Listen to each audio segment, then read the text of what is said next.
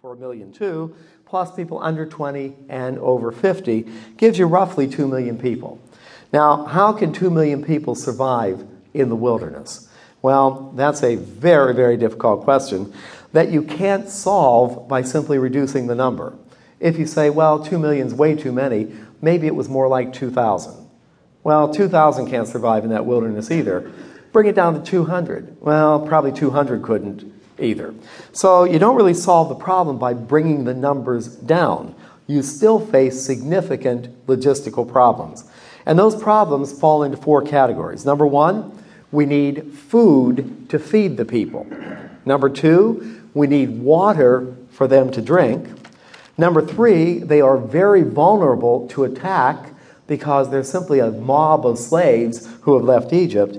And number 4, they need leadership. So, beginning with Exodus chapter